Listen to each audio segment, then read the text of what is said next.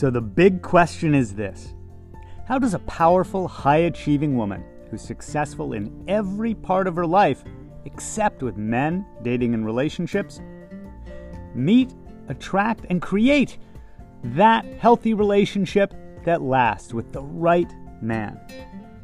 That is the question, and this podcast will give you the answers. My name is Barry Price, and welcome to Her Dating and Relationship Secrets.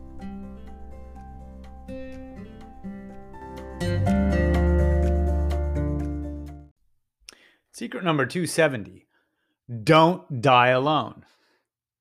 Great secret, eh? Hey there, Barry? It's like, tell me something I don't know. Of course we don't want to die alone. So how in the heck is that a secret? Well, because we can go through our life losing touch with the things that matter most to us. In my line of work, I have a lot of people show up at my door because they don't have love in their life. They don't have that relationship that they really want. But they've managed to ignore that and avoid that for weeks or months at a stretch, or years at times. And then something happens. Like the people who come to me because it's been a couple of years since their divorce and their kids are almost grown and starting to think about colleges. And it suddenly hits her. I'm going to be completely alone. And I've done nothing to have any idea how to feel ready to date again, or if I even want to date again, or even get over the pain of that marriage. Or sometimes it's a health scare. Someone they love has died, or they have a health scare. Life's too short. But it's amazing how quickly we can forget and lose touch again with that thing. Most of the women who are success stories, most of the women who are now with their soulmate, who I worked with, when they came in, they showed up at a time where they were very, very clear. My life is only so long, and I don't want to live the rest of it without ever having experienced a full partner, a fulfilling relationship where I'm really loved as who I am, or never having had a family. I don't want that. I don't want to die alone. You know, I'll often ask these people, you've gone 30 years, 40 years, 50 years, 60 years, whatever it is, right, without having found that truly fulfilling, happy, healthy relationship. So what would happen if you spent another 20, 30, 40 years, if we brought a documentary crew to your house once you were, near the end of your life, what would we see? And for the most part, they say, look, I would be just trying to cope, just trying to make do, but I wouldn't be all that joyful.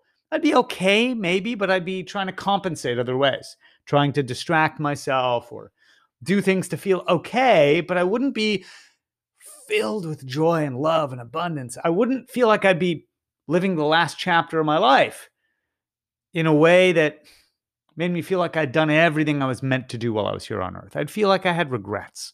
I might be sad. I might turn into a cat lady. I don't want to die alone. When that fear is really present, that's when I see people take action. That's when I see people really commit to the work. And those are my biggest success stories. But we forget. Like one of the people who I was talking to during COVID, when they said, normally I'm just on the go, go, go, starting new businesses all the time. So I wouldn't even be at home enough to really realize that I'm lonely. I don't have anyone to share all this success with. I really do want a meaningful relationship. It would make my life more meaningful. I have so much to give, and I'm also ready to learn how to receive. And then quarantine ended, and she filled her life with distractions again. Some people are going to die alone or just kind of panic as they start feeling like they're running out of time. We can lose years, decades before we finally decide we're going to confront the thing that we're putting off. Sometimes the reason that we're alone is because we're too afraid of dying alone. And we're just trying to date, but with anxiety. It's just too stressful. You'll stay with a person you shouldn't stay with because you're too afraid of ending up alone. By the way, ending up alone is the softer version, but underneath it, our worst fear is that we will die alone eventually without loved ones around us, without having ever experienced feeling truly fully loved. Ending up alone, the sanitized version, or being alone or feeling lonely. But under all of it, this idea of love and loneliness tracks directly to our fear of mortality. Even when we're very spiritual, even if we have a belief system where we're going to an afterlife or a better place, we still don't want to end this life without experiencing soulmate love. So how do we stay connected to that?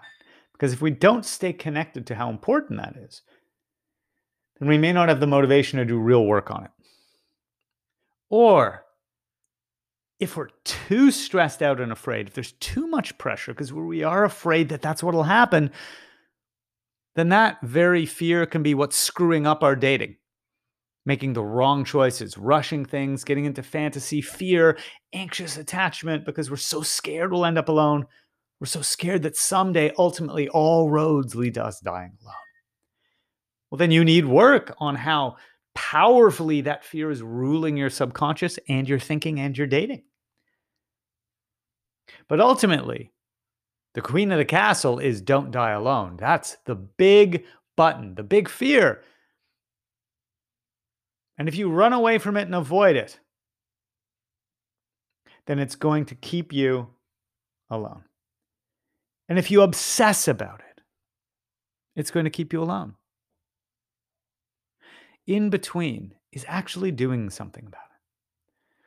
It's not just about making sure you don't die alone. It's making sure that you live with connection, that you do life together, that you do life connectively, whether that's with the right practitioner guiding you, whether it's a coach, such as myself, or a therapist, or a support group, or whether it's that actual romantic partner, that soulmate that you're doing life with. I sometimes joke that I'm the man in a person's life until they have the romantic man in their life, where they help them learn how to relate to a man in a healthier way and how to attract a man and how to be with a man. But ultimately, don't run away from our deepest fear. And our deepest fear is we don't want to die alone. Or what was all of this really for?